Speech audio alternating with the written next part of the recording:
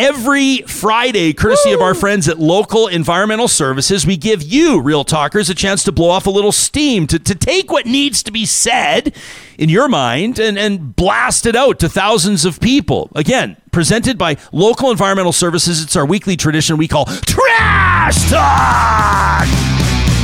All right, this from Garth. And by the way, earmuffs, kids.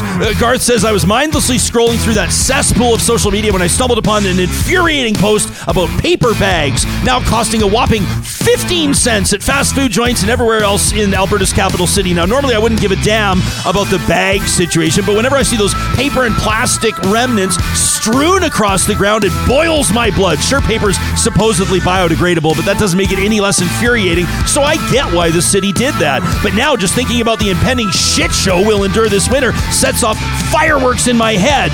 This is Garth's opinion. He says, the idiotic mayor had the audacity to slash funds for snow clearing and increase the time it takes to clear snowfall to double-digit days. If this isn't the epitome of utter fuckery, then I don't know what is. Oh, but let's make sure the precious bike lanes budget remains intact. Here we go. Garth says, who cares about something as critical as ensuring our safety on the frickin' roads? No, that can be treated like it doesn't matter, but mark my words, the majority of Edmontonians won't give a flying fuck until they find themselves careening out of control on uncleared streets. Now, Jespo, one of the reasons I tune into Real Talk every single episode, attaboy Garth, is because for the most part, you don't align with my political views, and I don't believe in only getting my commentary from an echo chamber, attaboy. He says, and that's just fine, I guess, because your show isn't always about politics. I wonder why all those Liberal and NDP crybabies were throwing tantrums when you had Premier Daniel Smith on your show. They probably think they own it or something. Anyway, the next time you bring Edmonton's mayor on, ask him what the fuck he thinks about snow removal. Should I phrase it like that, Johnny? Do you think? Yo, Sohi, what the? Anyway, and why the hell he doesn't consider it important for people to access and egress from their frickin' properties? That from Garth. Thanks, pal, for tuning in every single day. This one from Christy, who says, I'm from Edson, Alberta, and she says, we hit the news regularly. You know, COVID parties. Remember that story? The Get COVID party that Edson threw, and then a whole bunch of people did get COVID and actually had a tragic outcome. A father and his teenage son both died in hospital. Play stupid games. Christy says, murders, fires, evacuations, and now floods. I mean, Edson's had a rough go. Most people only know of Edson as the place to stop and get fuel and a bite to eat on their way to Jasper. Our reputation is mostly based on rural conservative politics and a few kilometers of dusty highway as you drive through. She says, I think even maybe you referenced Edson, Ryan, one time as you described frequent travels to Jasper and talked about how you see some towns that have just let themselves go or given up. I wouldn't talk about Edson like that. My pal Dougie G would wring my neck.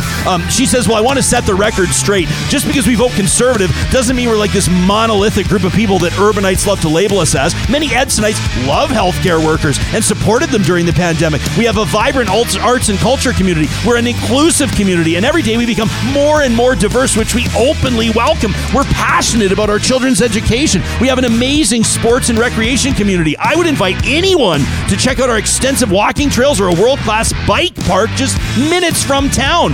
Edson's had a lot of gut punches over the years, says Christy. We're a hardy bunch, and we find ways to keep going. The past 2 months, exceptionally hard, as it seemed we are finally recovered from COVID, and then fire, and then flood set many family businesses back again. Christy says, I challenge all my urban friends and Real Talkers, the next time you're on your way to Jasper or BC, and you stop in Edson for fuel and food, drive 1 block north off the highway. Take any street, and you'll see more than that dusty highway. You'll see a vibrant community. You will see the true Edson.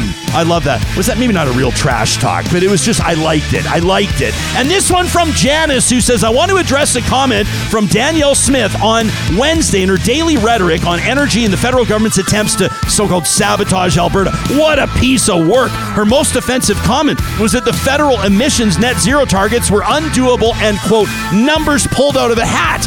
This rhetoric's dangerous, says Janice, as we globally, nationally, regionally enter an extremely volatile period where markets and geopolitical forces are going to reach unprecedented collapses and gains. The last thing we need is an elected official pushing Russian propaganda. I feel compelled to mention what I interpret to be warning signs in the energy futures, particularly oil. Janice says, I speak with 20 years experience selling, trading, and interpreting oil markets and pricing.